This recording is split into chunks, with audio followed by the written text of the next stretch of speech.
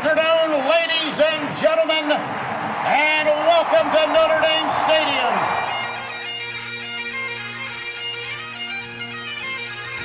Zbikowski trying to get to the outside. He has blockers in front. Tom Zbikowski, along the beat, shakes him off to the 5 and touchdown. And now it is down. It is over. And the Irish have knocked out number one Clemson. Brady Quinn looking, pump fakes, he rolls to the near side, throws it, it's caught by Samaja, inside the 20, inside the 10, he's going in, Notre Dame has scored! Jones is the back, he's got it again, and Jones a lot of room, Tony Jones makes a cut, gets a block, and scores! Is that the play that will seal the playoff bid for Fighting Irish? What's going on, and welcome to another edition of Sons of Saturday. I'm your host, Tyler Rojak, alongside Luke Smith as always, and today we're going to give you our entire 2022 season preview for the Notre Dame Fighting Irish. Before we get going here, though, if you're watching on YouTube, please subscribe to the show if you haven't already, and give the video a like at the bottom.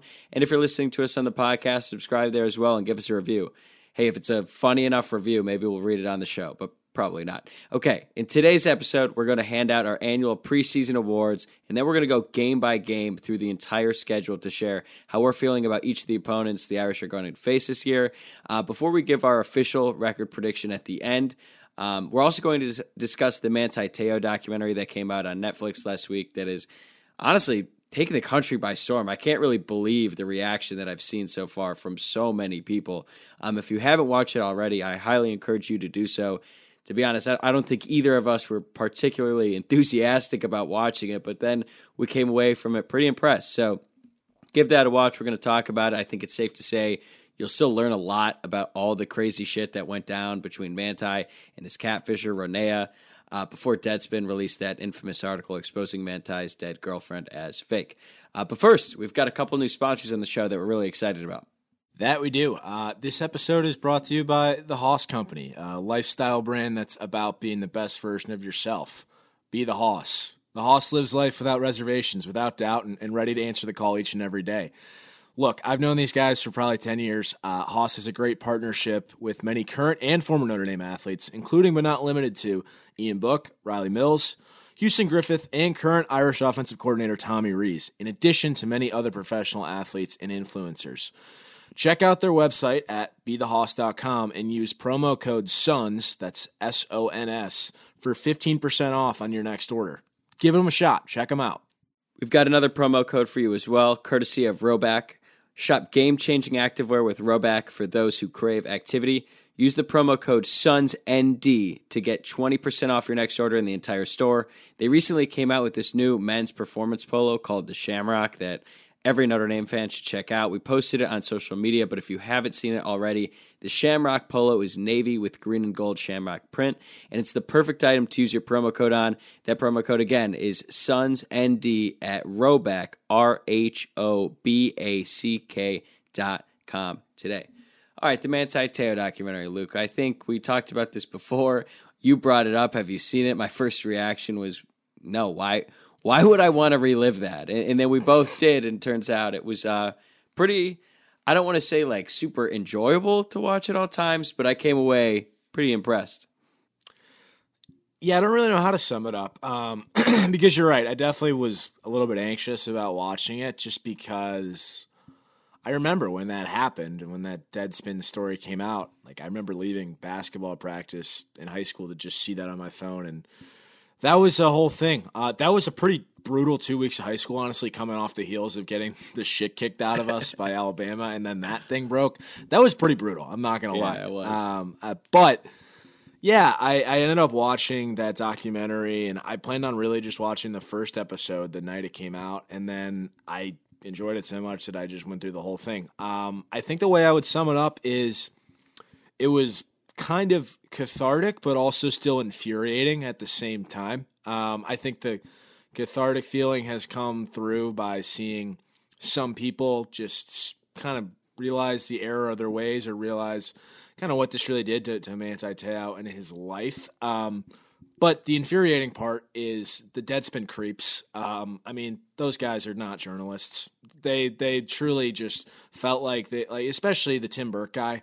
That guy's a clown. He is a clown. And I remember when he was on TV back in 2013, and it was clearly all about him. He just wanted his fame, and he completely played his hand in this whole documentary, talking about how the star linebacker with the dead relative is the very mythos that Notre Dame football is made up on. Like, their piece was not a media criticism piece, as they claimed, okay?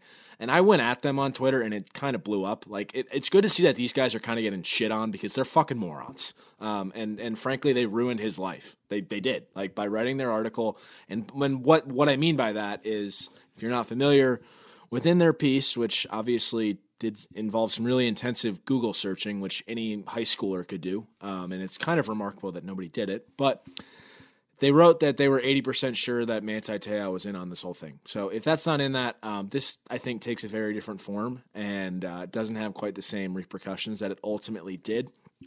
I think the other infuriating aspect of that, the perpetrator of this, Tui Asasopo, might be one of the worst people alive. I don't think there was any remorse there at all, and just like, listen, things have changed a lot in the last 10 years. I think society is a lot more obviously normal and used to just like gender transitions, and I'd like to think that they're less homophobic than the media appears in that documentary than they were 10 years ago.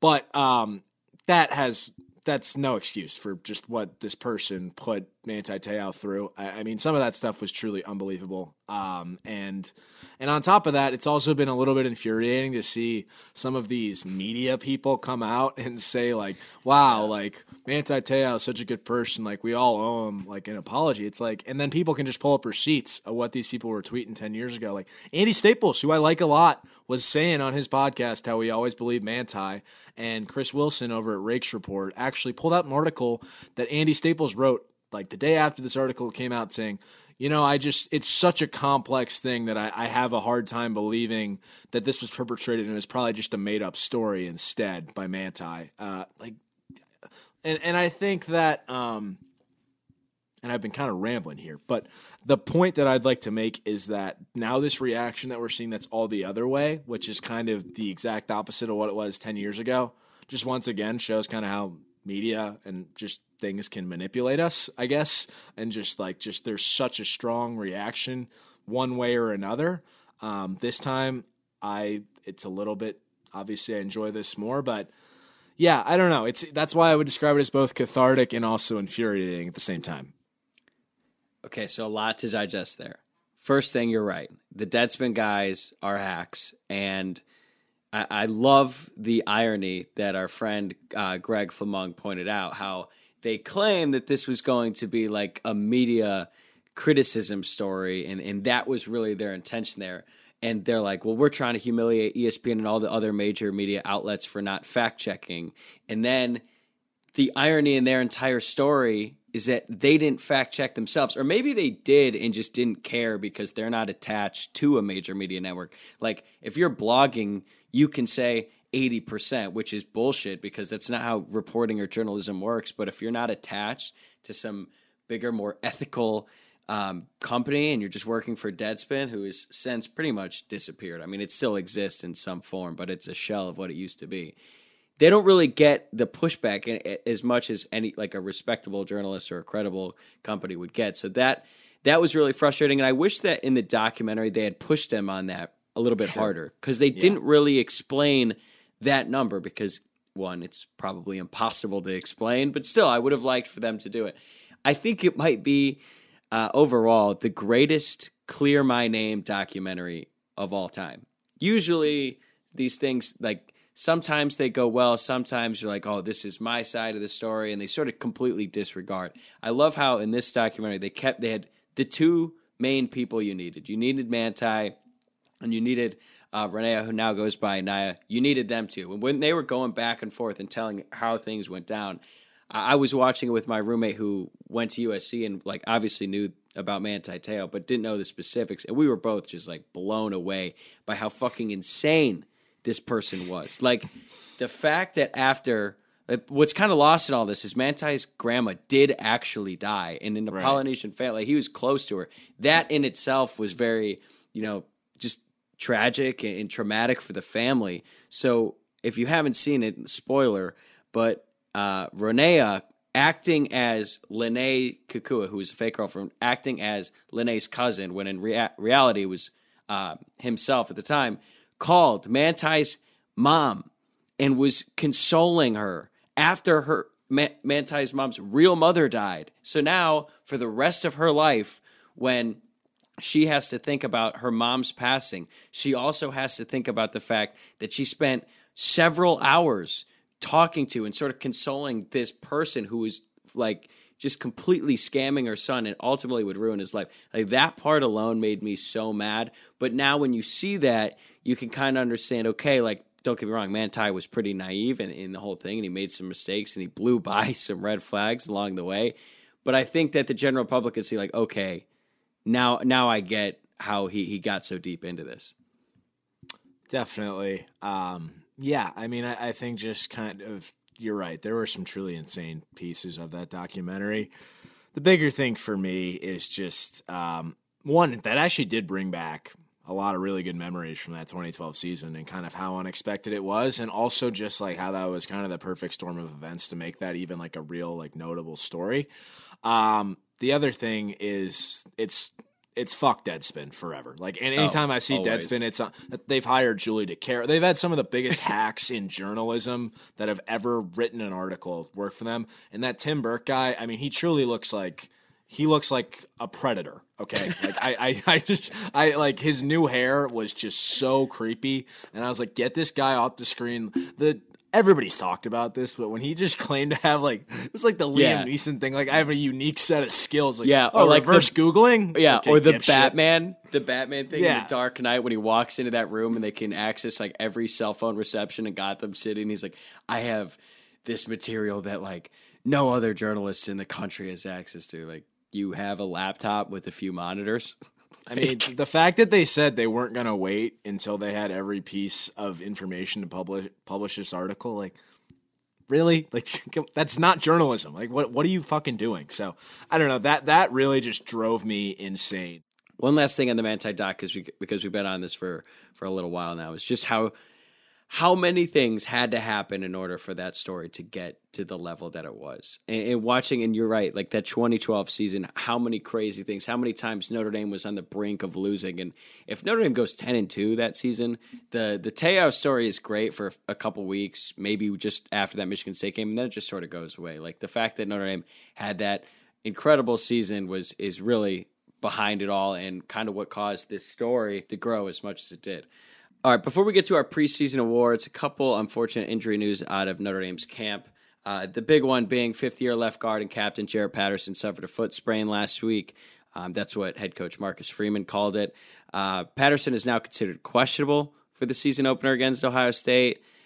Freeman seemed confident that Patterson will play. I don't know if that has more to do with the fact that Patterson recovered from a torn pec in the spring and did that in pretty record time.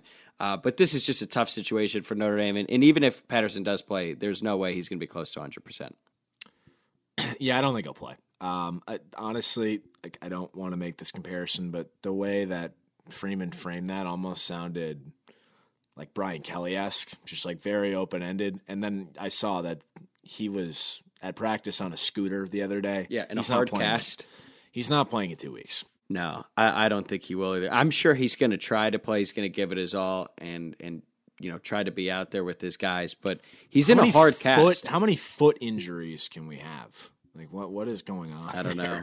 It's certainly been a trend. And Freeman was even asked about it. He sort of dismissed the thing. I mean, I don't know. I don't know how you could pinpoint that. I know that there's been some talk of Under Armour and the shoes. Like, I'm not going to pretend like I know enough about that subject to say that we need to get rid of Under Armour because their cleats are leading to these foot injuries. I don't know, but it is weird.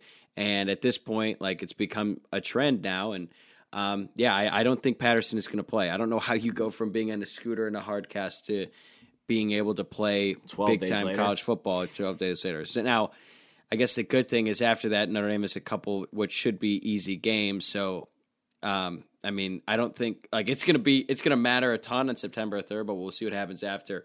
Another quick note, starting cornerback Cam Hart was not present during the portion of the practice open to the media on Monday.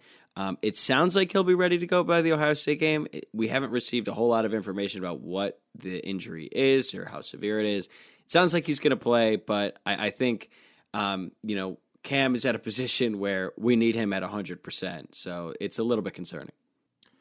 That was a weird one because it was reported. I mean, the media only had access to like 5, I think, segments of practice, and he wasn't there during that. But then as they were waiting for the presser, they saw him come out of practice with his shoulder pads. So I don't really know. Pete Sampson of The Athletic did report tonight that he heard it was a hamstring issue. He did have a hamstring issue going into the Fiesta Bowl last year. I'm not sure if it's the same hamstring, but that's what's been reported. But yeah, kind of a weird one. I don't know. Yeah, I guess we'll learn more as time goes by as we get closer to the game. But really, Notre Dame needs Cam Hart at 100% going against one of the best position groups in the country in the Ohio State wide receiving corps. We'll get into that Ohio State game a little bit more later. But let's get to the preseason awards. If you weren't with us last year, if you're new to the program, we hand out some awards before the season starts. We make them up. Some of them are pretty self-explanatory. Some are going to need a little bit more context here. So, Luke, I'll let you lead us off. Yeah, so our first award is the Jonas Gray Award, the senior who has a breakthrough year. I guess you could also call this the Asmar Bilal Award, Javon McKinley. More recently, there's some others that fit that mold as well. I think Jonas Gray is probably the earliest one I can remember that fits this mold, so that's why we went with that. I actually went with this guy for this award last year, but he got another year, so I'm going to give him again because I can't be wrong twice. It's Joe Wilkins. He's already ahead of schedule here he's going to play against Ohio State from all accounts. Somewhat of a miraculous recovery, if we're being honest. Like, Liz Frank injuries are severe. Right, and last year he played 4.5 games roughly, and he flashed a couple times. He had that nice touchdown against Florida State. He had a catch against, I think, Cincinnati before he got hurt. So I don't know. Basically, this could be a speaking it into existence sort of thing because we just need some production at that position. But I'm going with Joe Wilkins again. A little bit of a cheat here, but I'm going with him again. I can't believe we're doing this. 2 receivers, which is very certainly isn't indicative of how we've been talking about them lately, but I'm going to go with Braden Lenzy. Again, this might be out of necessity given the depth at wide receiver for Notre Dame, but I actually think Lenzy's going to finally live up to expectations this season. He's the most experienced receiver on the roster, especially now with Avery Davis out for the season.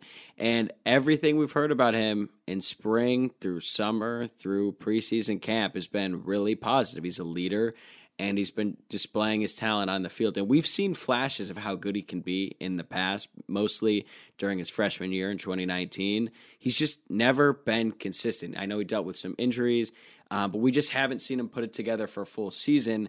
For his career, he has 667 receiving yards, 6 touchdowns to go along with 227 rushing yards and 2 TDs. I might make a bold prediction here. I think he's going to match those numbers this season. Wow. Okay.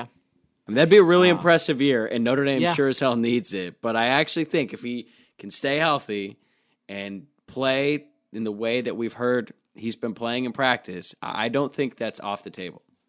Okay, well, I've got him for another award, but we'll get to that later. But I like where your head is at. Yeah, this is positive. Yeah, totally. Moving forward, next award is the DCO Cafe Award, also known as the Hidden Gem. I guess DCO Cafe might not be so much of a hidden gem on campus anymore, but if you weren't with us last year, basically it's the best on-campus eatery at Notre Dame that nobody really knew about for a long time while we were there. The way we're defining this is a player who is not a starter week 1, but ends up having a huge impact on the team. I'll lead us off here. I'm going with Prince Kollie. He was a top 100 recruit coming out of high school in the class 2021. He won the Butkus Award.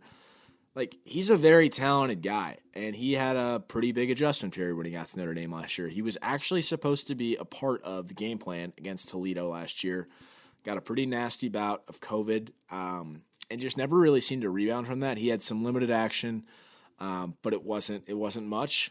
From what we've seen this spring and summer, it seems like he's really responded well, and he's actually had some FaceTime with the media and acknowledged that he struggled this freshman year, but he's committed himself to really be the best player he can be for Notre Dame. Now, that is a very loaded linebacker group, but if history tells us anything, we'll probably have some injuries. Right now he's working as the number 2 will linebacker, I believe.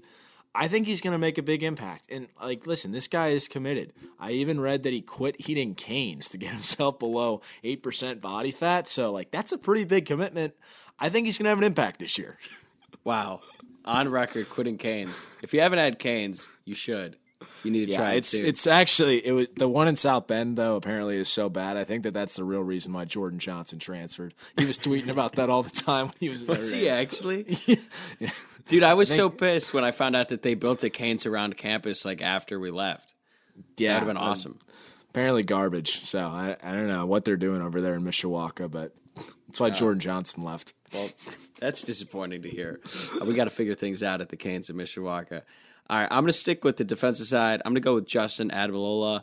He had a really strong junior year in 2021, and I'm kind of cheating on this one because he's going to be number 2 on the depth chart this year, but he'd probably start at 115 other FBS programs, and he's going to see the field a lot because he's an excellent pass rusher. He had 5.5 sacks last year as Isaiah Foskey's backup at the Viper position. And we've both talked about this on multiple occasions, Sam. The defensive line is the best position group on the roster, or at least tied for the best. And when you have a guy as good as Justin Adebalola coming off the bench, I think that tells you all you need to know about this group and how good they can be this year. I mean, I think they can be really good. But I think that this is a fair pick, but also, to your point, it almost feels like a little bit of cheating because he would start at almost any school in the country that's not in the top 5. So okay, I'll give you an honorable mention though, real quick though, because I was sort of going back and forth between this one and even the previous Jonas Gray Award. I'm going to throw in DJ Brown. I thought we assumed he was going to be the starting safety opposite Brandon Joseph. That based on what we've been reading, the reports out of camp, it seems like they're still figuring that part out. But Houston Griffith has been taking some first-team reps. So for the sake of this award and maybe the previous one, he's an honorable mention for both. DJ Brown could have a really strong year. He came in to replace Kyle Hamilton after he went down last year, and he ended up having a really strong finish minus the Fiesta Bowl, but so did every other Notre Dame defensive back. So I just want to throw him in there, give him some love because I think he could have a really strong season. Yeah, I know it was kind of reported that Griffith was running with the ones, but it kind of sounds like when the media has had access, Notre Dame has very intentionally not been showing anything formationally to them. I think the idea of, Irish Illustrated said that 3 safeties on the field at one time could be a possibility too. So we'll see. But yeah, I think that's a fair pick. All right, let's move on to the next award, the Brothers Bar and Grill Award. It's for the position group or player that's going to frustrate you at times, but deliver when it counts. If you've ever been to the Brothers in South Bend, you probably had a really good time. You also probably had miserable service. That's just part of the deal. If you go to Brothers, you eat at the patio on a really nice day in South Bend, serotonin levels are really high, despite the fact that it might take 30 minutes in between getting a beer. But overall, I think that when we were in college, we went there a lot. We had a lot of really good times there. So we're going to say, hey, it's going to be really frustrating, but at the end of the day, we're probably going to keep coming back. So who's your player for this award? It's your guy, Braden Lenzy. Let's be honest. He's had a pretty largely disappointing career. And a lot of that has been due to his lack of ability to stay healthy. And when he isn't 100%, he's been largely very ineffective. I think because of that, he sort of just annoys me, to be honest. And he was a big-time recruit. Obviously, I think one time committed to Oregon and then decommitted, went to Notre Dame. Was he also at one point committed to Notre Dame and decommitted and then committed to Oregon and then is that what it was? Yeah, snip snap. Yeah, so that was just not a good first impression. If we're being totally honest, I think that one has never really left me. At least just it impacted me. That said, for all the reasons you listed for the other award, breakout season, I think that could happen, and I think he may come up in some big moments this year. So I'm going with him. I like that. So I'm going to go on the other side of the ball here. I'm going to go with defensive backs, and I don't want this to seem like I'm negative on the defensive backs this season, because overall I would say I feel good about this group. I just think they're going to be susceptible to giving up a lot of big plays, and that's going to be frustrating at times. Obviously, they're going to have their hands full against Ohio State, so I'm basically removing that from the equation here and looking at it more as the season as a whole. I really think highly of Brandon Joseph and Cam Hart, but the rest of the starters are just good. They're not great, and sometimes good players make bad plays, and usually when a defensive back makes a bad play, those mistakes stand out a little bit more because they're the last line of defense. So all in all, I think this group is going to have a solid year, but I think they might give us some gray hairs in the process, especially early on. But I think that could change as the season goes along, and they could end up being a strength. Yeah, I think they actually are going to be a bit of a surprise, so I have no problem with that selection, although we might feel differently after night one. Moving forward, our next award is the Club Fever Award. A new one.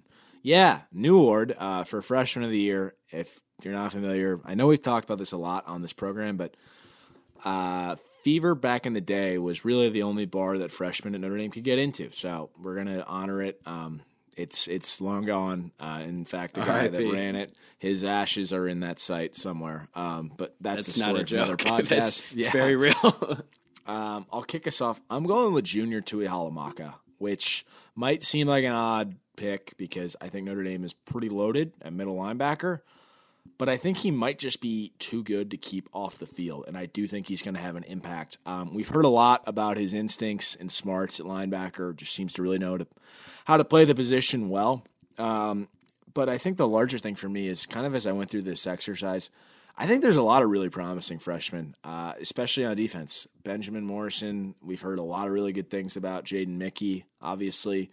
Tobias Merriweather on the offensive side of the ball, people are excited about. And frankly, if Jadarian Price didn't get hurt, this could have been him. So there's a lot of, I think, promise in that freshman class. I didn't even mention Holden Staes or Eli Raridan, who we've heard good things about. So I think the good thing is it seems like there's a little bit of a youth movement, and I think a lot of these guys are going to be pressed into action early on. So that'll be interesting to see. I'm a little bit surprised you took Junior because of, just like you were saying, how loaded the linebacker position is. Every time I see a picture of him, he does not look like a freshman. Like, it kind of catches me off guard every time. I'm like, who is that? And then I'm like, oh my God, that's Junior Tuihalamaka, and he's a true freshman, which is pretty insane. And yeah, even if he doesn't play that much a middle linebacker, I got to imagine he's going to be on like every special teams. Right. So he's going to be seeing the field this fall in some degree. And then by the end of the year, yeah, I mean, he could basically force his way into the two deep. For me, another wide receiver. A little bit shocking considering how down I've been on the group. But to be clear, I'm not down on the individuals. I like what Notre Dame has in every scholarship receiver. The problem is there's just not that many. But Tobias has been a force since he stepped on campus this summer. Everyone who's been there at practices, at workouts, has raved about his talent. But maybe more important than that is how comfortable he's been, like experiencing his first taste of big-time college football. I'm not saying he's going to have like a Michael Floyd-esque freshman year. I think that's way too much to put on any true freshman. But given the depth, he's going to be in there a lot. And it's not a situation where in the past, like we've had some freshman receivers who get their chance, they mess up, and they're basically stuck on the bench. Like Notre Dame can't do that. When Tobias has mistakes, he's just going to have to play through them, which is hopefully, assuming he has the mental wherewithal to handle it all, which by all accounts it seems like he does. I think he's going to have a really strong season, and if it's not Michael Floyd, I do think he's probably going to have the best statistical year of any Notre Dame freshman wide receiver since Floyd. Wow. Okay. That's pretty lofty. But okay, I'll sign up for that for sure. We didn't say Jaden Mickey either. Honorable mention. Cornerback looks like he's going to get some nickel. Just wanted to throw his name out there because, I mean, Marcus Freeman has already called him a leader on the team. So if he wins this award, I don't think either of us would be surprised. No. Next award, and this is different from the Jonas Gray Award. This is the Kyron Williams Award, new award. It's player who has a breakout season. I guess if you look at Kyron in 2020 after sort of being benched after the Louisville game in 2019 and not seeing the field again, that kind of came out of nowhere. But we had heard a little bit in camp that he was really going to blow up. So my pick here might be, again, a little bit not totally in that spirit, but I'm saying Riley Mills. I had him as my DCO Cafe Award preseason last year. I think that was a pretty fair pick because he flashed at times, had an impact, but I wouldn't say he had a breakout year by any stretch of the imagination. He had one really good game against Virginia and a couple other moments.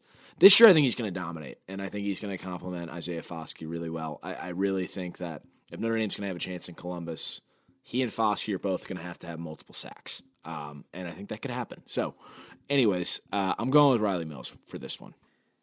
Yeah, I think last year it was a situation where like he flashed again in camp and everyone was talking about it, but it was just a little bit crowded. And then he came in that Virginia game and dominated. Granted, that Virginia team was horrible, but yeah, now he's going to be a mainstay on the defensive line, and I'm with you. I think that's a really good pick there. I'm going with Audric Estime. Estime was similar to Kyron Williams, buried on the depth chart his freshman season. I'm just kidding. He's not going to be Kyron. No one will be. But look for him to make a big impact this season. He got his first carries in that blowout against Georgia Tech when Notre Dame was just beating the shit out of them, and they were just throwing new guys in there, and they were still running all over him. Estime had 6 carries, and he still had 61 yards in that game, including a long of 21. We didn't see him much in the Fiesta Bowl. I think he got 1 carry for like negative yard.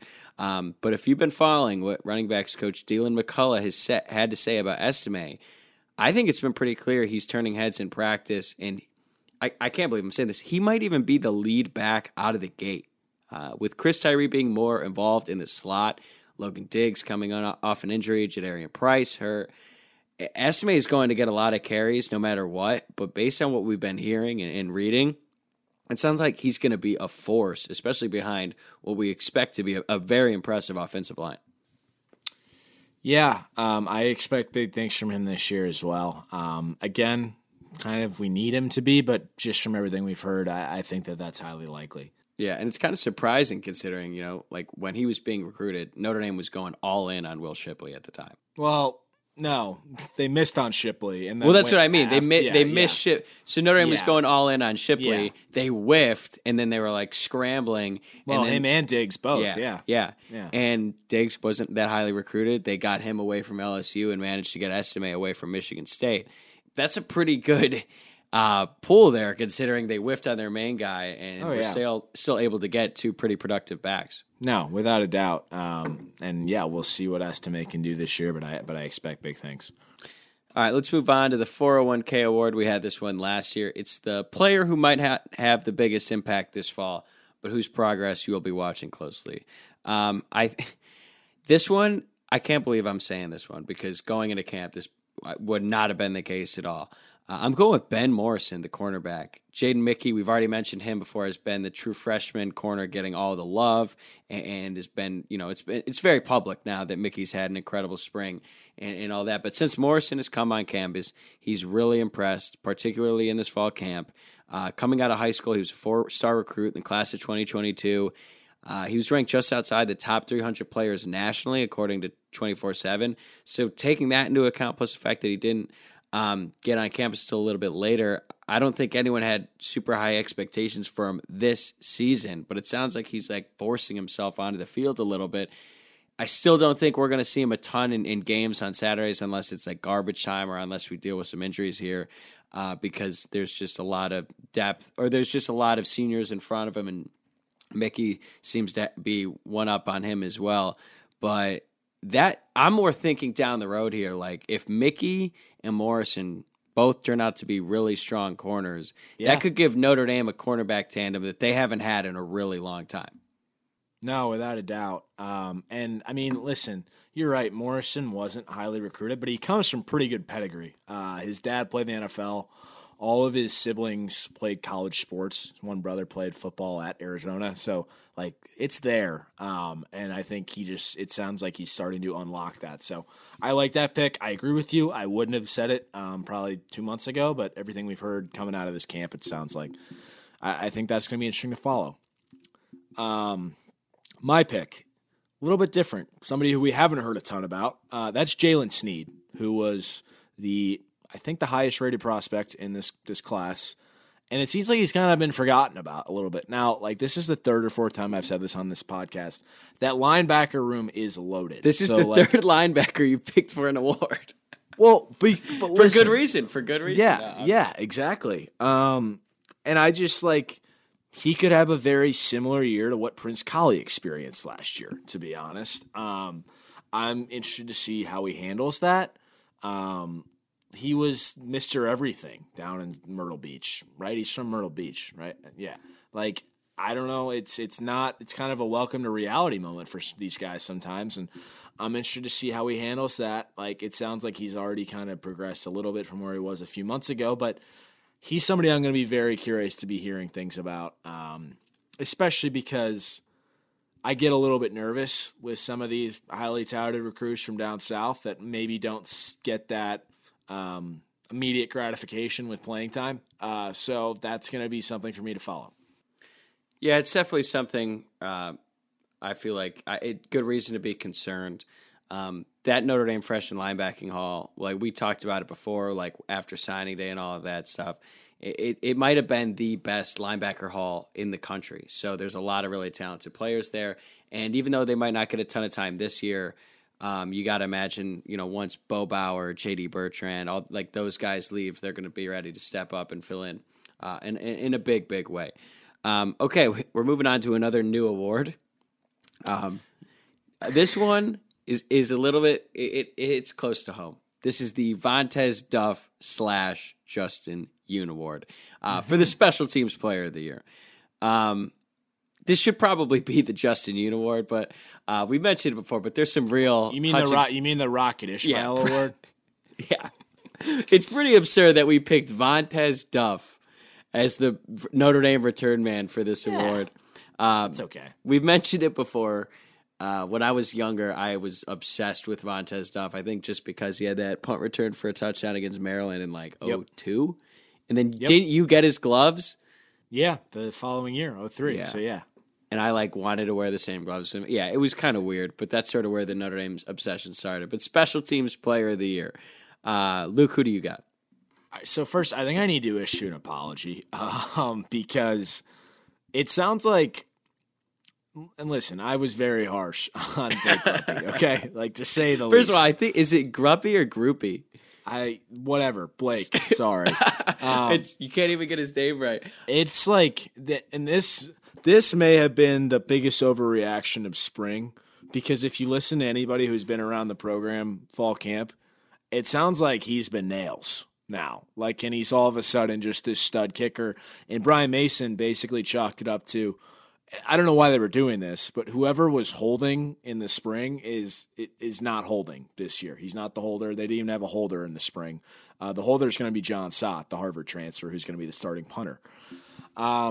Anyways, it sounds like Groupie has been fantastic and very consistent. So obviously we'll see how that looks or manifests in Columbus, but I apologize for questioning your chops. Wait, did we bully Groupie into being good at football or being a good kicker? Yeah, I'll take some credit. I think you should stop apologizing and just compliment yourself, dude. Pat yourself on the back. You did this. You forced Blake Groupie into all that goes to say he's not my pick for Special Teams Player of the Year. I really thought you were getting there. No, that would be Bryce McPherson, the freshman punter. Here's why. He is going to be the kickoff specialist this year, and that is pretty impressive for a freshman to win that job. Brian Mason says he's kicking 80% of his kicks into the end zone for touchbacks. He's got a boot.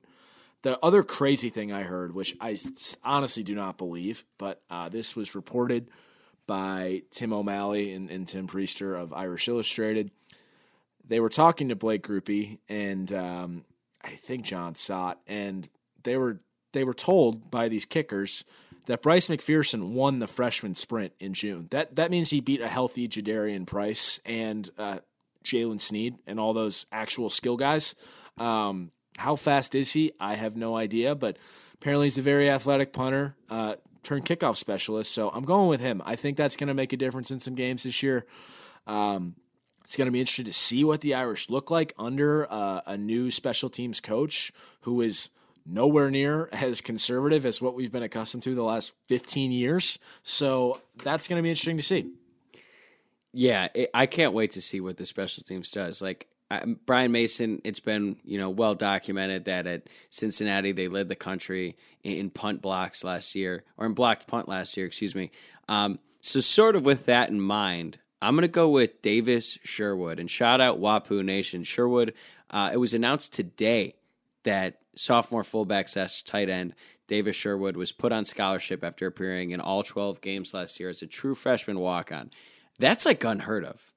To begin with. That's really impressive, and he's going to be on every special teams unit again this year as well. We're just talking about how aggressive Mason is. This is like the type of player you want on a special teams unit.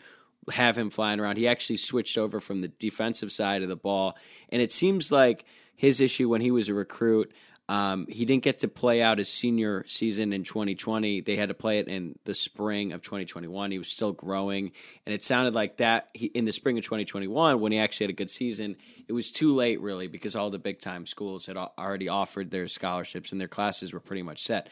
So he was pretty adamant about playing for a big-time program, came to Notre Dame as a preferred walk-on, earned a scholarship after just 1 year in the light of – it's like the one positive thing – regarding Avery Davis, because he gets put on medical hardship. Notre Dame has an available one, and they give it to Sherwood. So if you haven't seen him much, keep an eye out for number 38 this year. I think he might do some damage. Why not? I don't see why not. All right, MVP. This one was an easy one. Luke, who did you take? It's Michael Mayer. I'd like to say Tyler Buchner here, wishful thinking, and if that is the case, then that probably means Notre Dame is back in the college football playoff. But frankly, saying that I think would be a little bit disrespectful to Michael Mayer, who has probably been one of the most dominant players from the moment he stepped on campus that I can remember ever playing for Notre Dame. He's just been so consistent, and it's going to be a privilege to watch him play one last year for Notre Dame. I mean, he's the guy that literally said on that one Barstool podcast, I would have gone to the NFL last year if I could have. Like, he's that confident. And he would have been drafted high. For a good reason. Yeah. And listen, he's better than Brock Bowers. I don't want to hear it. That's actually kind of a point. I'm kind of pissed off about this because Mayer got fucked by this last year where they gave just a Lifetime Achievement Award to Charlie Kohler, who he was way better than, from Iowa State, and Kohler got the Mackey Award. He got first-team All-American, even though Mayer's stats dwarfed his. Brock Bowers is a sophomore. Like, listen, first off, Mayer does not even need the Lifetime Achievement Award because he's better than Bowers, but fucking be consistent. Like, what are you guys doing? It just pisses me off. Yeah, I'll just say Michael Mayer was my pick to win the MVP as well on this team. You mentioned, like, he wanted to go to the draft. He would have if he could have, and he would have been drafted high. So Notre Dame literally has he would be starting in the NFL. So Notre Dame is a starting NFL tight end on their current roster. And I understand why you would want to take Buchner, but Buchner is going to be relying on Mayer like all season long. He's going to be like the get out of dodge throw when Notre Dame needs a third down. They're just going to hit him. If Buchner's under pressure, just fuck it, throw it up. Mayer's out there somewhere. We've seen him just dominate so much throughout his career, but I think it's really going to all come together this year.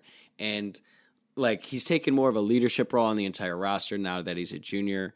And I think there's going to be multiple games this season where he's going to have to put the offense on his back and carry Notre Dame to a win. And to put it simply, Notre Dame is tight end U, and I think that this year he's going to prove he's the best tight end ever come through this university. Yeah, I totally agree, and I'm looking forward to it. All right, this last award, as we sort of shift towards Notre Dame's schedule this year, we got another new one. This one is less about the current Notre Dame roster and more about the games ahead.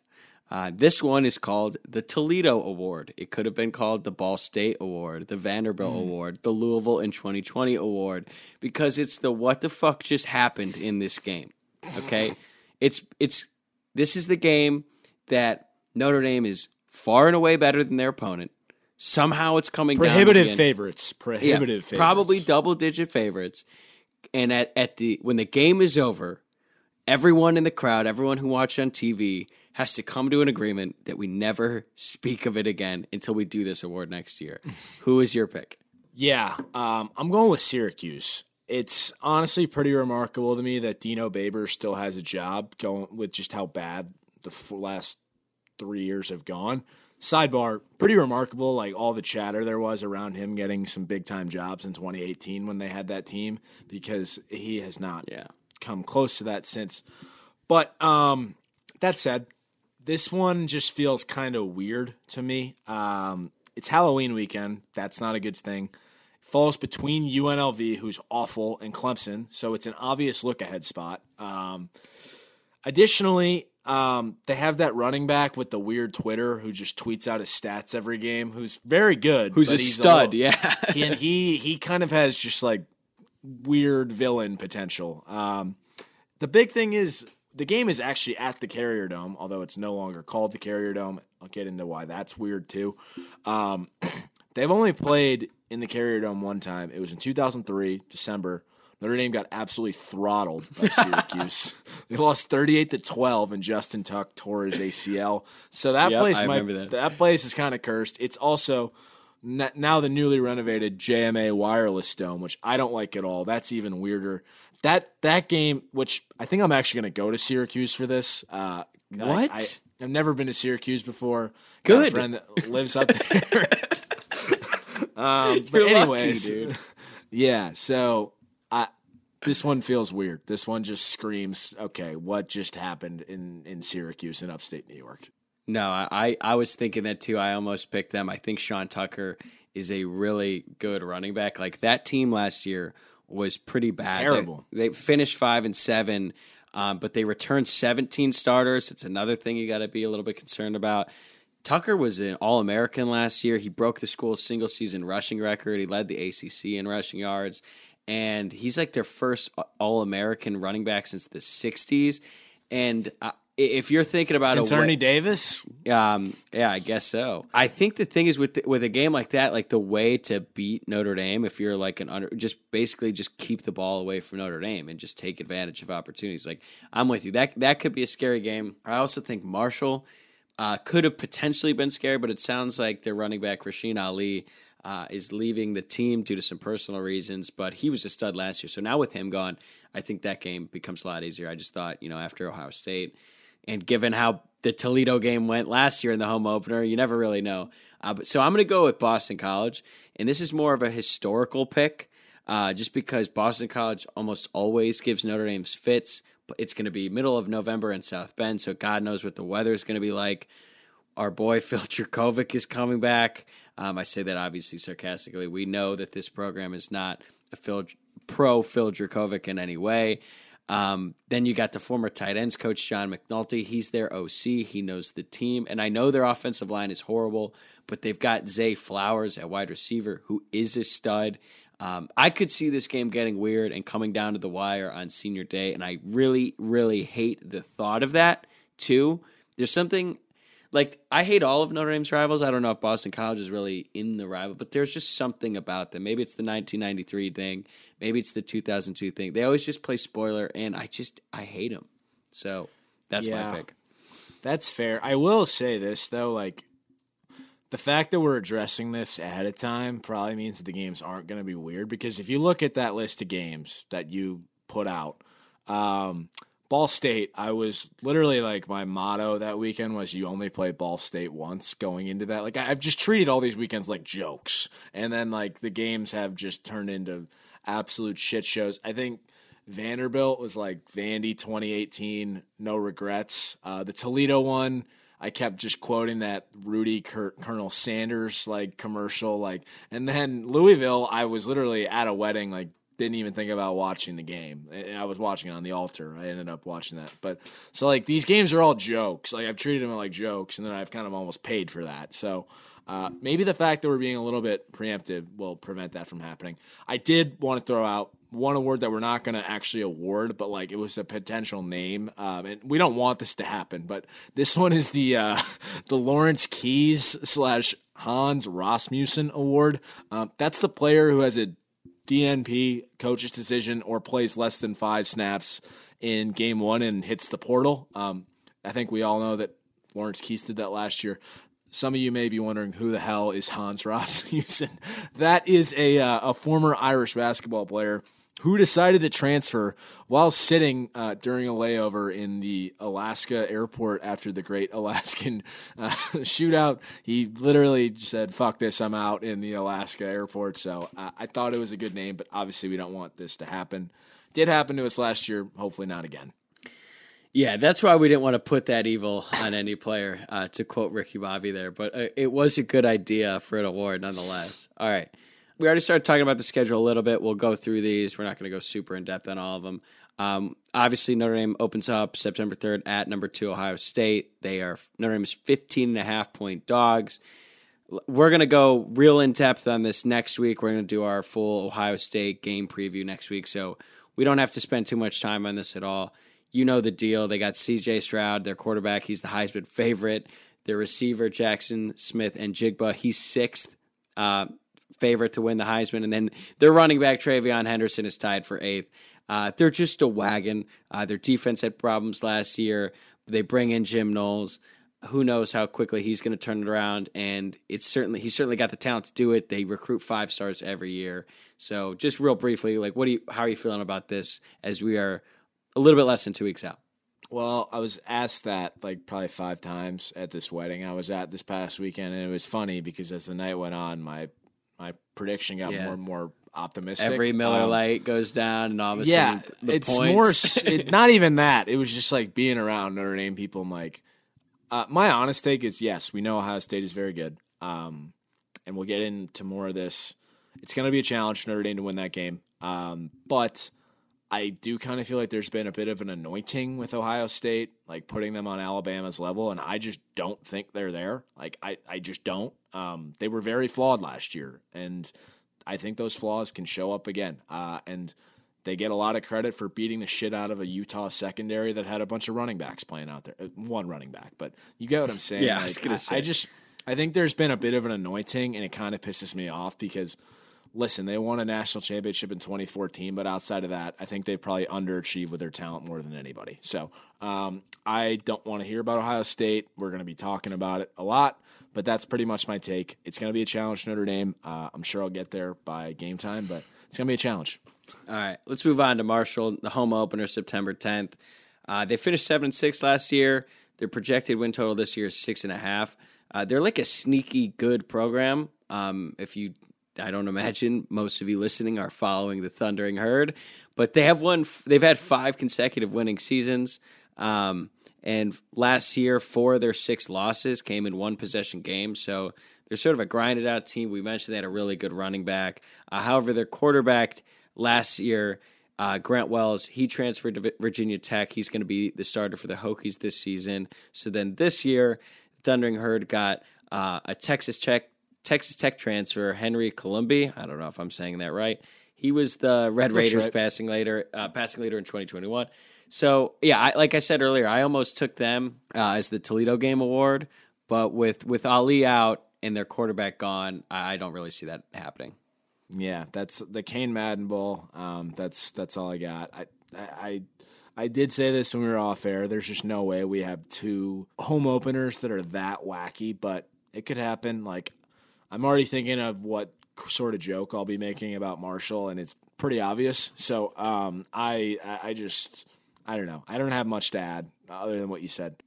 All right, let's move on to September 17th against Cal. I don't know about you. I just think this is the most random game on the schedule. Like a Pac-12 team. It's not a home and home, is it either? No, it's like a one-off. Yeah, I feel like they're a weird team. Like I feel like Justin Wilcox he's still the head coach, right? He's like a pretty respected head coach. That said, I don't feel like he's had that great of success ever. But he seems to be well thought of in coaching circles. I know that they got the kid from Purdue in as a transfer quarterback who actually played against us last year. He was starting over Aiden O'Connell at the time. We kind of made his day hell that day. And by we, I mean the Notre Dame defense. I was not involved. But you were there. I was there. But yeah, it is a super random game. And I guess it's a good thing it's not a home and home because I don't think I could make it out to Berkeley. I think that would be just too weird for me. Yeah, I don't think you'd really fit in Northern California, but especially Berkeley. Yeah, it's weird. I actually met Justin Wilcox at Pac-12 Media Day, and there is sort of like this vibe around him that he's one of the more respected coaches in the Pac-12. What does that say about the conference? I don't really know, but he's been there since 2017. Last year they went 5-7. Their projected win total is just about the same, 5.5. They won 4 of the last 6 to close last year after a 1-5 start. That was pretty brutal. I don't really know what to make about Plummer. He doesn't scare me at all, especially after the game last year. They got some guys to replace on defense. I'm just really not that concerned about this game. So I think we can move on to North Carolina. And I know that you feel, I don't want to say nervous, but you feel some type of way about this game. Yeah. I think my initial thoughts on this are just kind of listening to different previews. There was kind of this idea that North Carolina was going to somehow be better on offense this year. And that one just didn't really compute for me because regardless of how atrocious their offensive line last year, Sam Howell was a great college football player. Like he was a very good college football player.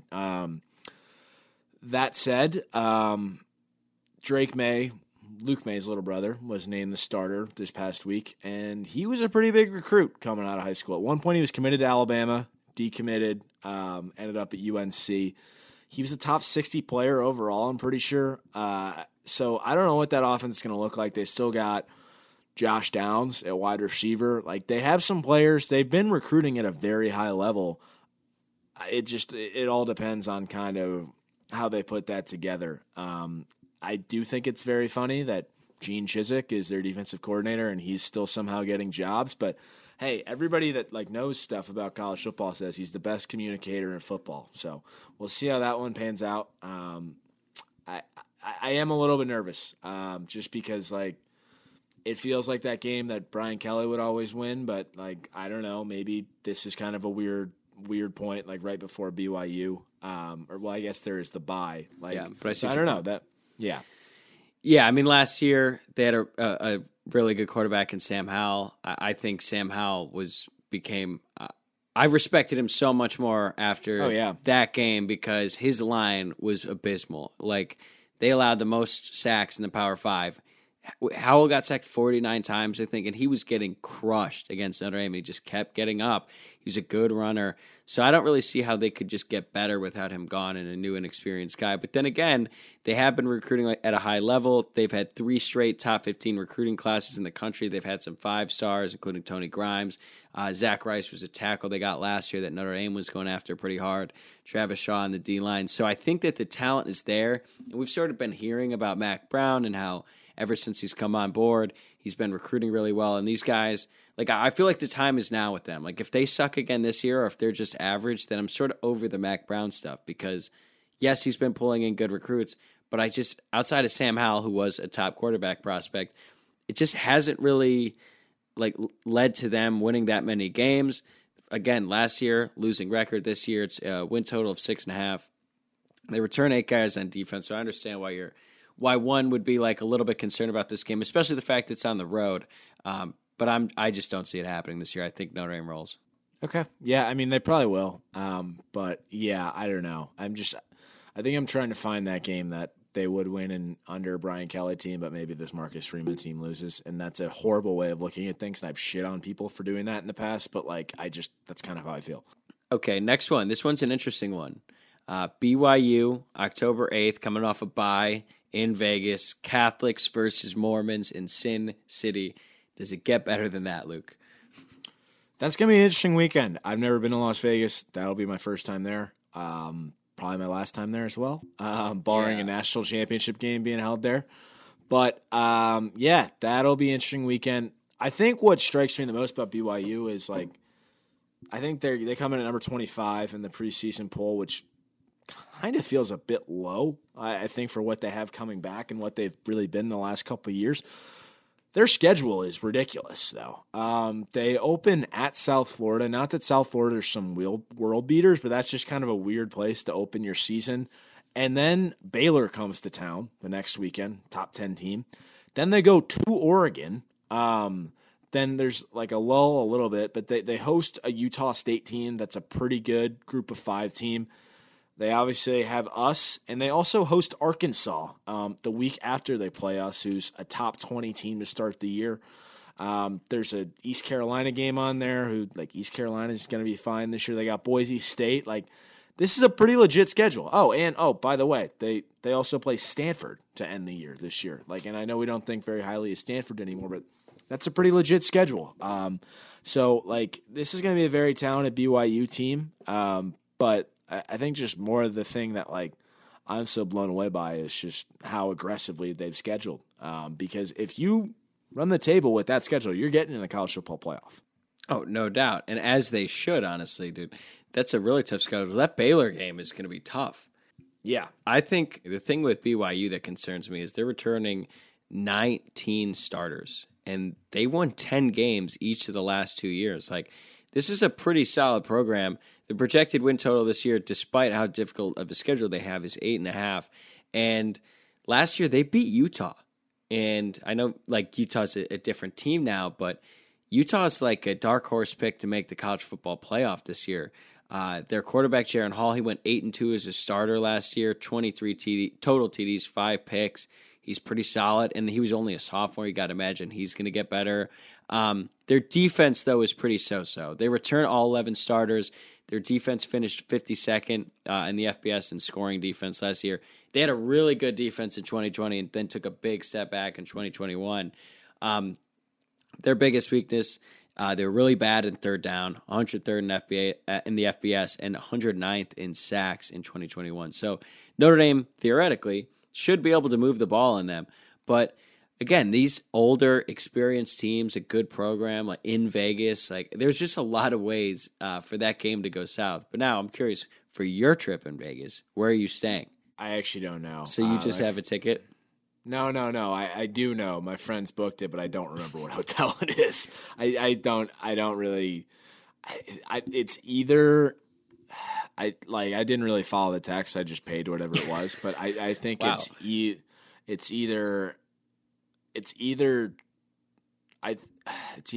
Trump or it's the Mandalay Bay, which is closer to the stadium. Yeah. But that's where that shooting was, so I was a little bit cautious about that. So I stopped asking questions.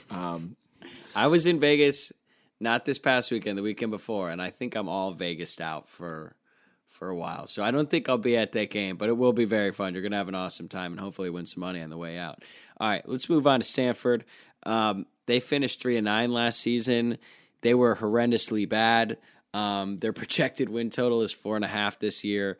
They're actually tied for the most returning starters in the Power 5 with 17. The problem is their starters stink. Their three wins last season were the fewest by Stanford since 2006. I could give you a bunch of stats telling you just how bad they were, but believe me, and you watched them in that final game, Brian Kelly's last game as Notre Dame's head coach, they're horrible. Yeah, that's actually kind of fitting that was his last game. I never really thought about that because the early Kelly years, that was kind of their model. He said that's who we need to be. And then he just pounded. I never really thought about that, but that is kind of fitting. I guess my only question is, we know they have Tanner McKee, who was a 5-star. He's on a lot of draft boards. I don't think he's very good. But again, a lot of people think that Will Levis is going to be a first-round pick this year. And so some of these NFL guys I just don't get.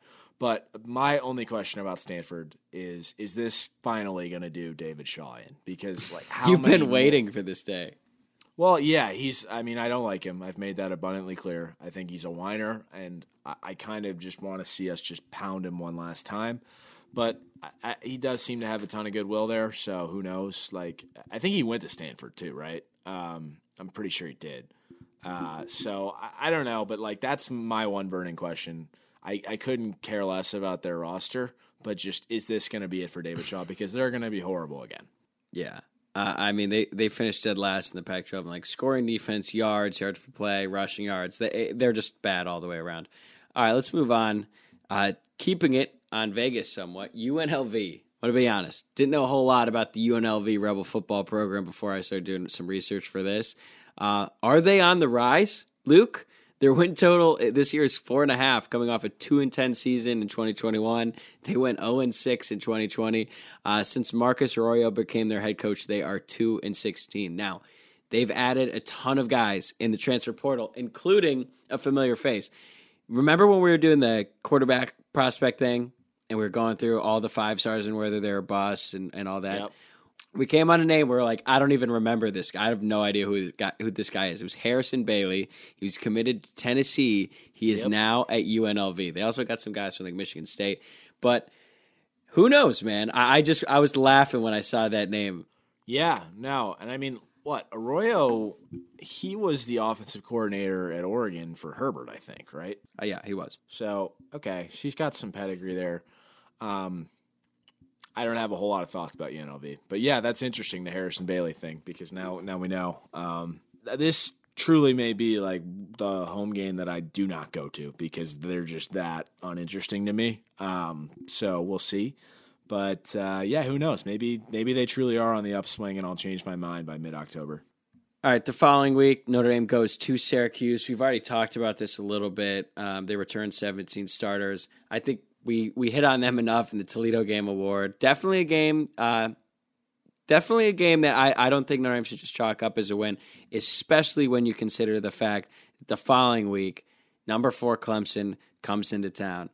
We all know how it went in 2020, the last time Clemson came to South Bend, but we also remember how things went in the ACC Championship. So this has become somewhat of a newer age rivalry ever since Notre Dame started their partnership with the ACC. Clemson looking to bounce back last year after a down year in Clemson terms. They went 10-3. This year, the projected win total is 10.5. I told you they're ranked number 4th in the country, so I would say national college football media is pretty high on them. What do you think? What are you expecting from Clemson and Dabo Swinney this year?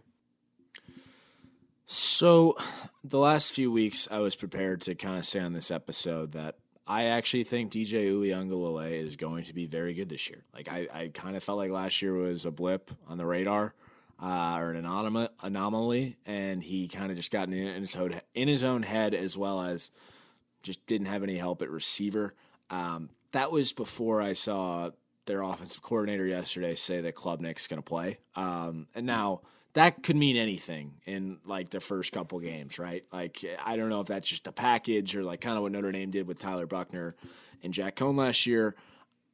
I still don't really want to stray from that. I'm kind of on the Uiagalelei is going to be good again. I just think he's we saw too much flash in the Notre Dame and Boston College games in 2020 for him to truly suck ass again. That just doesn't compute. He was one of the best players in the country in high school, and he did show it at the collegiate level. So I don't know. But the fact of the matter remains is that I think if you asked around the ACC, and I've heard people say this, people think there are 6 or 7 better quarterbacks in the ACC than Uiagalelei. And Clemson is still a favorite to win the conference, and they're number 4 team in the country. So what does that say about the rest of their team? Well, we know their defense is going to be very, very good. The defensive line in particular is very impressive. I just it's going to be a big year for Clemson without the 2 coordinators that they had forever. They're both coaching now, Venables at OU and Tony Elliott at Virginia. So I'm interested to see kind of how those in-house promotions that they made with Brandon Streeter at offensive coordinator and Wes Goodwin at defensive coordinator pan out. But I do think they'll be very good. And that's one of my hot takes or against the grain takes is that I think Uiagalelei is going to return to the form that we all expected him to play at last year. Yeah, I mean, I completely understand that. What he did last year, what he went through was so weird. I mean, he literally had the yips. It was like watching John Lester try to throw a ball to first base. He literally, Uiagalelei could not throw a screen pass. It was weird to watch and almost sad. So I guess now we'll see if he's able to sort of handle this quarterback competition because it's a legit competition. Yeah. This job is not going to be handed to him, and if he's going to play, that's one thing. If Klubnik gets out there and in practice, he's better. I don't know how DJ is going to respond to that. Another thing that's going to be really interesting to see this year with Clemson is this is the first time where Tony Elliott isn't calling the offense, and Brent Venables, who was one of the best defensive coordinators, if not the best in the country, running the defense for years. So Dabo hires Brandon Streeter on offense, Wes Goodwin on defense. He promotes them from within. And I think this is a big year for Dabo. I know that we like to give Dabo shit, me especially. I find him just incredibly annoying. And just the way that when they were at the peak of their powers with Lawrence, how he was able to spin everything as oh, well, we're just little old Clemson and how like the media is always out to get us. Well, this year they actually are. Like we're feeding him, or well, maybe last year more so but you get my point. Like they are sort of the underdogs now. They're trying to bounce back. We got to bring up Will Shipley, the guy Notre Dame wanted so bad. He had a really impressive freshman year. All in all, their roster features 12 former 5-star recruits. I just don't see a way. All this talent on their roster and a great coach in Dabo Swinney. Like, there's just no way that they're bad. I really think they're going to be really strong this year. Hell, our boy Stanford Steve called their defensive line the best position group of any position group in the entire country. I think it tells you all you need to know. Yeah, no, they're going to be good. I don't have any doubt about that. And I think Notre Dame's going to beat them, but I think they're going to be a really good team. So, yeah, I mean, listen, I don't even know if I've ever really said this, but I'm just excited to see what a Notre Dame Clemson game in Notre Dame Stadium looks like at full capacity. I was there 2 years ago when it wasn't at full capacity, and it was pretty awesome that night. Obviously, stakes are pretty high. I'm interested to see what that looks like with a full Notre Dame Stadium. Yeah, definitely the biggest home game of the year and one I'm most looking forward to. All right, next up, November 12th at Navy, Baltimore. It's in Baltimore because Notre Dame never plays at Navy. We saw Navy last year. They finished 4-8. Their win total is at 4.5 this season. They had a little good run there in 2019 when they were having a really solid year. They were ranked, and then Notre Dame absolutely throttled them. So second disappointing season in a row. They're not really good on offense. They're not really good on defense, and I hate the fact that Notre Dame plays this game. So those are my thoughts. Yeah, you summed it up. Let's not even talk about it. All right, moving on. Okay, so Boston College, I mentioned it before. I gave them the Toledo Game Award. Last year with Phil Jurkovec at quarterback, there's a lot of hype about him going in. They started off 4-2 with him. He hurts his hand. He's out for the rest of the year. They go 2-4 without him. Their defense was actually pretty solid, but then once Jurkovec got hurt, their offense was terrible.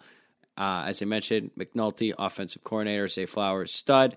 Apparently, Zay Flowers turned down several six-figure NIL offers. He even went so far to say that one school offered him $600,000 to transfer away from Boston College.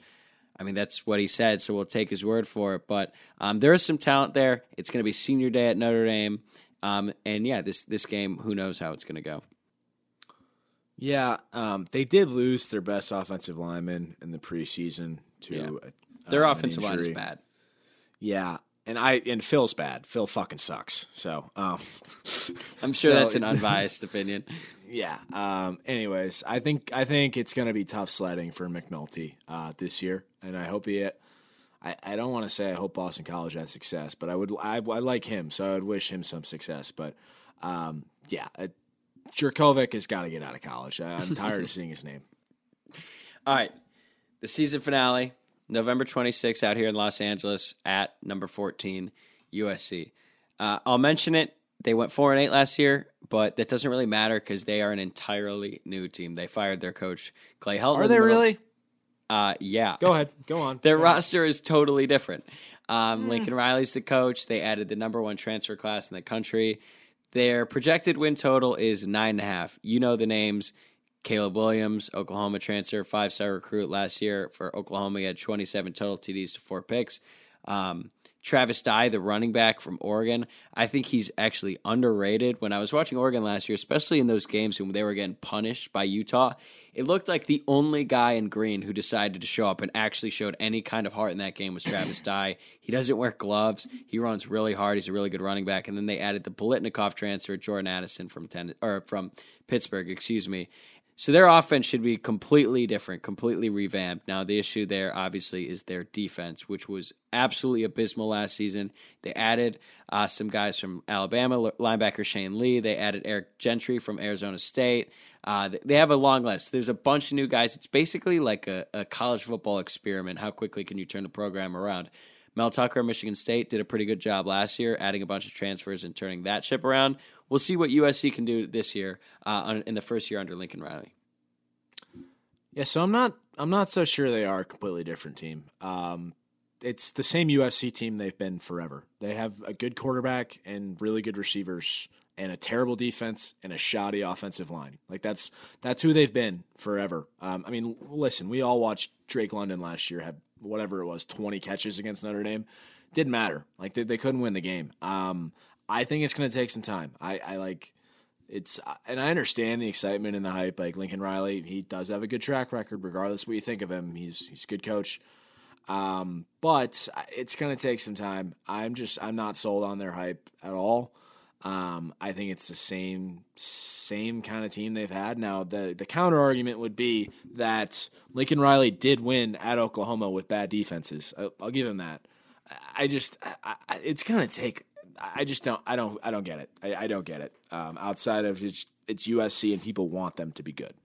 Well, I mean, even if they're the same team they've been historically they've been pretty damn good. I meant the last 5 to 10 years.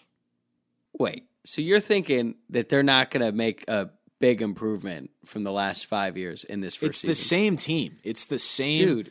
They're structured the same way. They've always had good receivers and a good quarterback. Who gives a shit? I mean, Slovis was okay. JT Daniels is a freshman. Like, Caleb Williams is really Dart good. was pretty good last year. He's not Caleb Williams.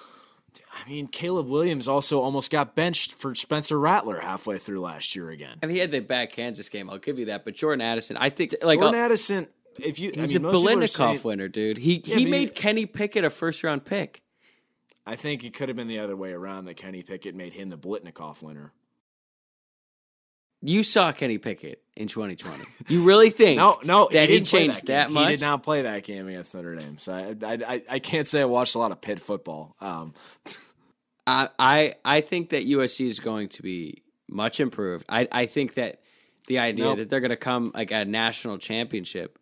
I feel like you changed your mind. I feel like we were in agreement on USC, and now all of a sudden you're changing your tune. They're the same team as always. Same team. So they might win 8 games. 8 games? Dude, their schedule is easy. Yeah, but they don't play Oregon. Their only 2 tough teams are Notre Dame and Utah. Which I think they'll lose both of those. Yeah, they'll lose some 2 other bullshit games too. I just don't think they're very good yet. I just really don't. Like, listen, one of the big transfers they brought in from the line was that kid at UVA who's not very good at all. Like that, and he's going to be their starting tackle. I mean, their line last year wasn't that bad. They just have no depth. It might not be the best, but when you have Caleb Williams and Travis Dye and Addison at the skill positions, like those 3 are probably better than anyone Notre Dame has on their roster. But the problem is the defense is dreadful, and they're gonna score a bunch of points, but they're gonna give up a ton as well. I think that they will probably get to 9. I would stay away from the win total, but I think they're gonna be much improved this year. I just don't. I don't. I think it's the same old USC. I hope you're right, because it is annoying as hell listening to now. USC That's not gonna stay. But this year, I just don't see it. I don't see it. All right. You also have Coward making them out to be the best team of all time, which is definitely sort of a bit. Yeah, and it's kind of funny. But like, I just don't see it. Anyways, yeah, that's enough USC talk. So that's it for the schedule. It's time, Luke. We've got to make our official record predictions. Last year when we gave ours, you said 12-0. I said 11-1 with a loss to Cincy, and I was right, but we did not end the show off on a great note because it clearly infuriated you, and I was honestly really upset that I ended up being right, especially after watching Cincinnati come to South Bend and beat Notre Dame. So this year, what are you projecting? Yeah, so this is a total cop-out answer, and it's honestly subject to change over the next 2 weeks, but I went back and forth a lot between 11-1 and 10-2. I ultimately fell on 10-2. I do think right now they will lose to Ohio State. I do not think that Notre Dame will lose to Clemson or USC or BYU. I think they're going to lose a weird game. You got to give me the name. You got to give me the team. I'm not letting you out of this. It might be. No, I'm not. You got to do it, dude. No, you have to do it. Then I'm saying 11-1. Then I'm saying 11-1 because I don't want to say any of that on air because like I can't believe that that's actually going to happen. But I do think that they're probably due like, and I've shit on people for this line of thinking forever. So it's definitely a cop out, like I said. But like. They probably lose a game they're not supposed to, and that's going to suck. And people are going to lose their minds. But it's probably due to happen to a first-year head coach. When you say not supposed to, you mean like they're the favorite and blow it, right? Like I mean like Notre Dame losing to Pittsburgh in 2013, like that sort of game, like where you are the better team, you are the favorite, and you don't show up and you fuck something up and lose the game. Okay, yeah, I see what you're saying there, and yeah, Brian Kelly, like when Notre Dame was favored by the end of the run there, like if they were favored, chalks up. Yeah.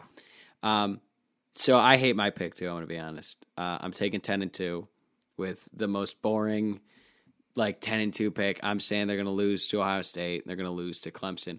But I would say about the Clemson game, I think that it's going to be a game somewhat like you mentioned where they should win.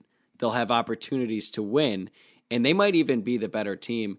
I just think that there's going to be a game where Notre Dame is the better team and they blow it. Now, taking Clemson is sort of a cop-out there because if any team is going to take advantage of your mistakes, it's probably going to be the more talented ones, and Clemson is clearly one of the more talented teams Notre Dame will face.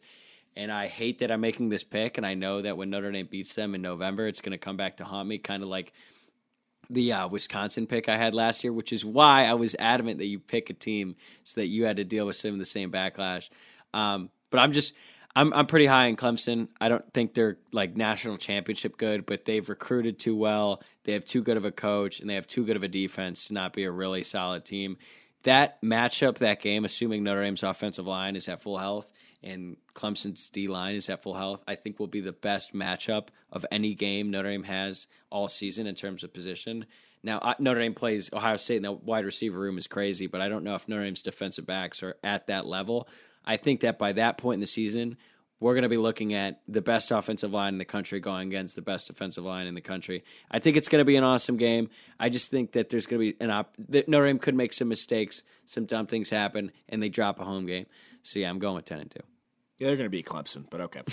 Well, then, if you're going to give me shit for the Clemson game, you got to pick the second loss. Then I'm saying 11-1. I'm saying 11-1. Okay, so 10-2 and 11-1. Yeah. All right. And like I said, that could change to 12-0 by 10 days comes around. So I'm actually surprised you didn't get there. When I initially saw 10-2, I was shocked. Now, yeah, I don't know. Yeah, especially with the Patterson news, dude. That one doesn't bother me. That I think they'll be fine there. It's just like everything else. Yeah. All right. You got anything more you want to add? This is a long one, but I love doing the season preview. No, I think I'll just say that this season just feels like it has more juice to it than maybe last year's did, and it's not for the obvious reason is that okay, there's a new head coach, it's something new. The schedule is better this year. Last year, the biggest games were Wisconsin and Cincinnati. Those just don't get the juices going at all. The Wisconsin was cool because it was, at Soldier Field, whatever. And Cincinnati was a top 10 game, although it didn't feel like it at all in that stadium.